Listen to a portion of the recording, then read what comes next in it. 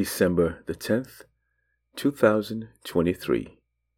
1 Samuel chapter 10. Signs will follow. Glory, hallelujah. Thank you, Father God, for your word this morning. You indeed are an awesome God. Grace and peace, my brothers and sisters.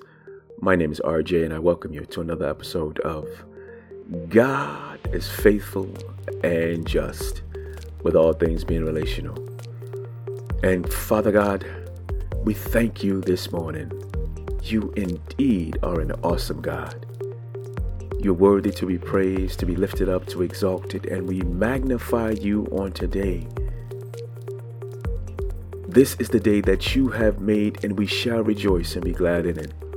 There's so many things, so many other things that we could be doing right now, but we're in your presence, laying before you, waiting to receive this day our daily bread. We love you, Father God. We bless you and praise you in the precious and majestic name of your Son, Jesus. Glory, hallelujah. And family, indeed, I thank you on today. Thank you for once again allowing me to be a part of your day, your morning, your afternoon, whichever time of the day it is for you, that you're basking in the presence of the Lord. Thank you. For indeed, it's an honor and a privilege. And speaking of which, it's an honor and a privilege to be among fellow brothers and sisters. And on last night, we shared with our family, with our 8 other couples. We miss one of our couples dearly, and we praying for the wife, certainly lifting her up, indeed, knowing that she's in the hand of God. God is definitely working on whatever ailment that she has, but being in the presence of my brothers and sisters on yesterday indeed was an honor and a privilege, and we were able to fellowship and have fun and know that God has called us to do something specific, individually as couples and corporately as a group. So family, as we go on and we're reading 1 Samuel, remember we're looking, just as we're looking each and every day, to see where God is in the characters and how that applies to us here on today. And also today is my baby sister's born day. May she rest in peace. Just wanted to give a shout out to her. We're reading 1 Samuel chapter 10. Signs will follow. Then Samuel took a flask of oil and poured it on his head and kissed him and said, "Has not the Lord anointed you to be prince over his people Israel? And you shall reign over the people of the Lord, and you will save them from the hand of their surrounding enemies. And this shall be the sign to you that the Lord has anointed you to be prince over his heritage. When you depart from me today, you will meet 2 men by Rachel's tomb in the territory of Benjamin at Zelzah. And they will say to you, 'The donkeys that you went to seek are found, and now your father has ceased to care about the donkeys and is anxious about you, saying, What shall I do about my son?' Then you shall go on from there farther and come to the oak of Tabor. 3 men going up to God at Bethel would meet you there, one carrying 3 young goats, another carrying 3 loaves of bread, and another carrying a skin of wine. And they will greet you and give you 2 loaves of bread, which you shall accept from their hand. After that, you shall come to Gibeah Elohim, where there is a garrison of the Philistines. And there, as soon as you come to the city, you will meet a group of prophets coming down from the high place with harp, tambourine, flute, and lyre before them, prophesying. Then the Spirit of the Lord will rush upon you, and you will prophesy with them and be turned into another man. Now when these signs meet you, do what your hand finds to do, for God is with you. Then go down before me to Gilgal, and behold, I am coming down to you to offer burnt offerings and to sacrifice peace offerings. 7 days you shall wait until I come to you and show you what you shall do." When he turned his back to leave Samuel, God gave him another heart. And all these signs came to pass that day.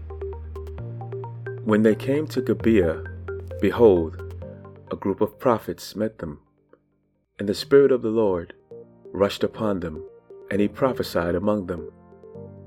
And when all who knew him previously saw how he prophesied with the prophets, the people said to one another, "What has come over the son of Kish? Is Saul also among the prophets?" And a man of the place answered, "And who is their father?" Therefore it became a proverb, "Is Saul also among the prophets?" When he had finished prophesying, he came to the high place. Saul's uncle said to him and to his servant, "Where did you go?" And he said, "To seek the donkeys. And when he saw they were not to be found, we went to Samuel." And Saul's uncle said, "Please, tell me what Samuel said to you." And Saul said to his uncle, "He told us plainly that the donkeys had been found. But about the matter of the kingdom of which Samuel had spoken, he did not tell him anything." Now Samuel called the people together to the Lord at Mizpah, and he said to the people of Israel, "Thus says the Lord, the God of Israel, I brought up Israel out of Egypt, and I delivered you from the hand of the Egyptians and from the hand of all the kingdoms that were oppressing you. But today you have rejected your God, who saves you from all your calamities and your distresses, and you have said to him, 'Set a king over us.' Now therefore present yourselves before the Lord by your tribes and by your thousands."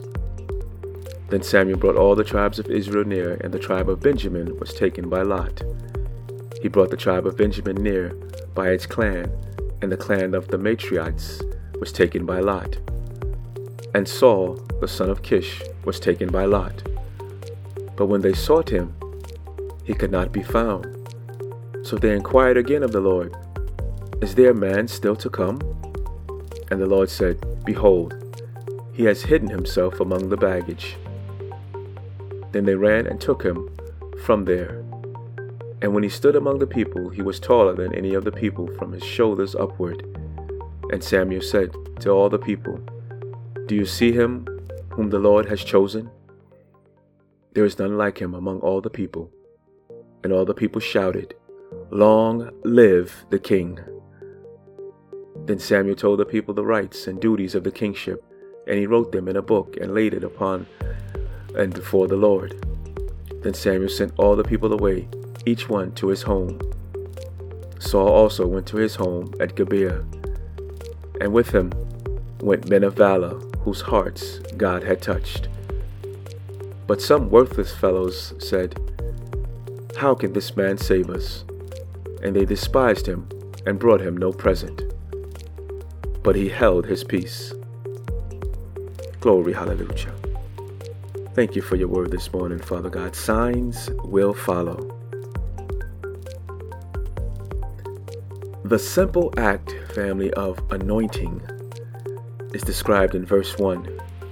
It says oil was poured on the future king's head by a representative of the Lord, in this case, Samuel. This act symbolized that God was marking this man out, setting him apart from everyone else as his choice of king. Now, we cannot be sure of the full significance of anointing in Israel. One possibility is that it was a symbol of a covenant relationship. And if so, it showed God making a special covenant with the individual king, promising to give him help, strength, and wisdom.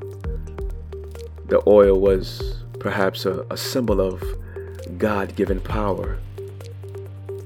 Anointing, on the other hand, was a well-known ritual in the ancient Near East. Although outside Israel, it was not usual to anoint kings.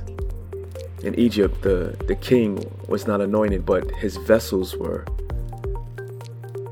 If the same concept was familiar in Israel, it may be well suggest that the anointing made Saul the vessel king under Yahweh, who was the great king himself.